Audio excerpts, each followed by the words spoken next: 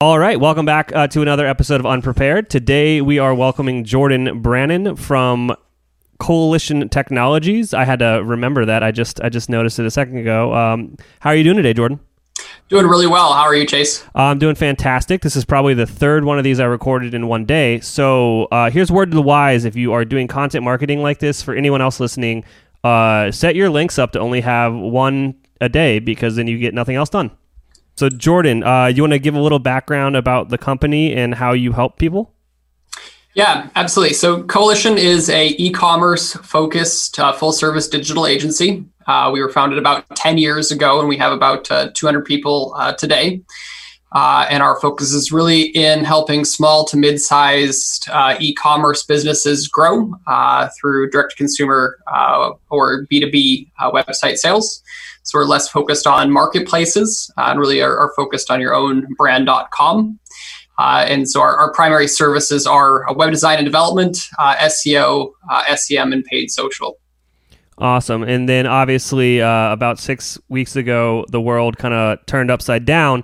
Yep. So I guess I have two specific questions for you. So one, what happened with your company then and then now? Obviously, there's a big difference in these last couple of weeks. And then second question is, what happened with your clients' companies? Especially with my audience, it's definitely more direct-to-consumer brands. So that's very, very on the nose for them. Yeah. Yeah, and so I think for us, we were well positioned. We're privately owned, so we've never had sort of external stakeholders who have say in what happens with us. And so when we sort of saw some of the economic pullback and some of the other things that were happening, we were in a position where we got to make the decisions, which was really helpful. We also have been very careful about taking on an external debt, so we were in a really good spot to dictate sort of our own outcomes. And we've got a really fantastic team of people around us who is clearly really focused on what they can do to help our clients. And so when we saw sort of the wind up and then the pitch, we were able to respond pretty quickly. My co-founder and I were able to take pay cuts ourselves to help kind of create some immediate margin where we could keep our team members on. And then we had a really surprising response from our team, and that a lot of them also volunteered for additional pay cuts just in sort of the immediate outcome of kind of the bigger pandemic and lockdowns and things like that. So all in, we're still fully staffed. We haven't had people we've had to let go, and really well positioned for the foreseeable future and sort of being able to weather whatever is coming with kind of future quarantines and infection rates and all that sort of thing. So that's been really encouraging to see. Our impact really did come from the impact towards our clients. So we've been remote work for most of the last 10 years. And so there wasn't a lot of change directly to us. Most of the change really happened for our clients. We have a lot of clients in California, in New York, in the Northeast.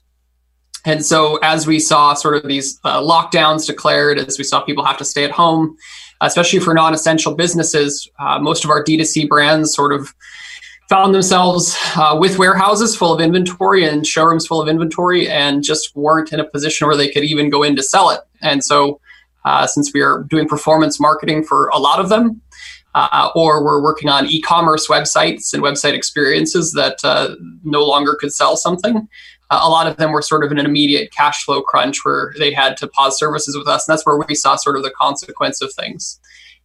In the last week or two, we've really seen perspectives shift for our clients. Some have been able to receive federal funding and state funding to help support them.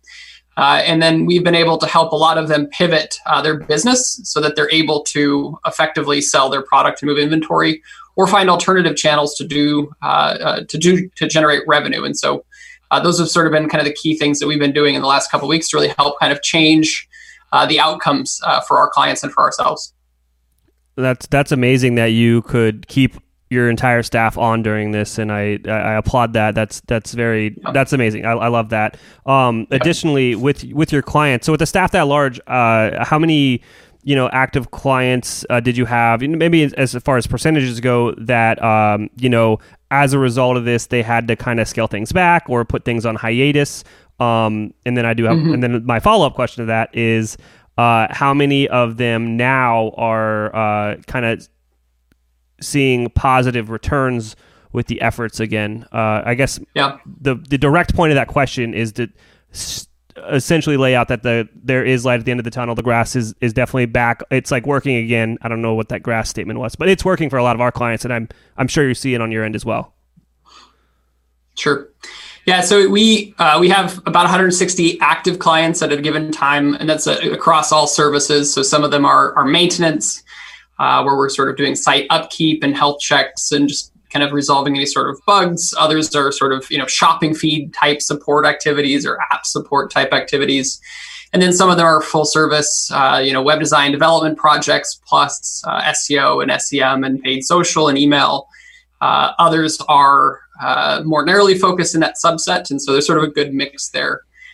Really the kind of web design development side of things, we didn't see much of an impact. Most people sort of view their website as a house. And so if you're going to invest in a piece of property and the upkeep of it or, remodel, you're doing it because you're looking at sort of the long-term value of it and not necessarily sort of short-term impacts. So we didn't really see a big shift there. On the marketing front, because some of our customers, especially were kind of newer to marketing and maybe were smaller businesses, there was sort of a need to immediately create some cash flow opportunity. And so there was some pauses that happened as a result of that. We had probably about, I think, 10% of our customers who needed to go onto a pause in sort of kind of the lockdown type status.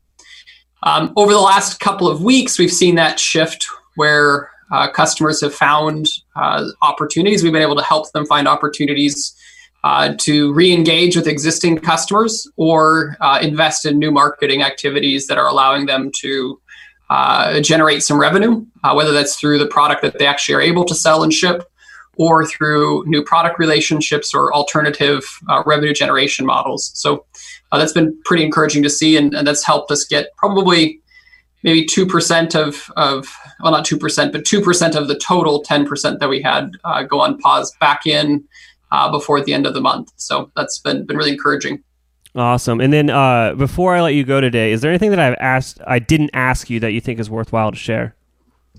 Yeah, I mean, I think one of the things that we're really talking to a lot of customers about is the focus on what you can do today to help tomorrow. So we do a lot of work in the SEO space. So we do a lot of work, again, focused in transactional website design.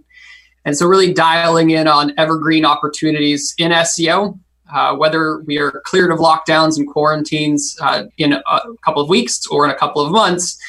Ultimately, we're heading into some of the busiest seasons for a lot of direct-to-consumer brands. And so investing in your SEO, looking ahead to Q4, looking ahead to maybe events like Prime Day, which are now sort of across all e-commerce channels, can be a really great investment. And then certainly, I think looking at investing in sort of your ability to transact through your website, those are really great areas, again, to kind of invest and sort of look at like, hey, this is going to pass. Don't necessarily know the exact day, but I can put some effort here, and I'm going to see an outcome when the opportunity opens up again. Absolutely. That's a great way to look at it. Jordan, thank you so much for coming on the show today and sharing your knowledge with us. Yep. It was a pleasure, Chase. I thank you for having me in.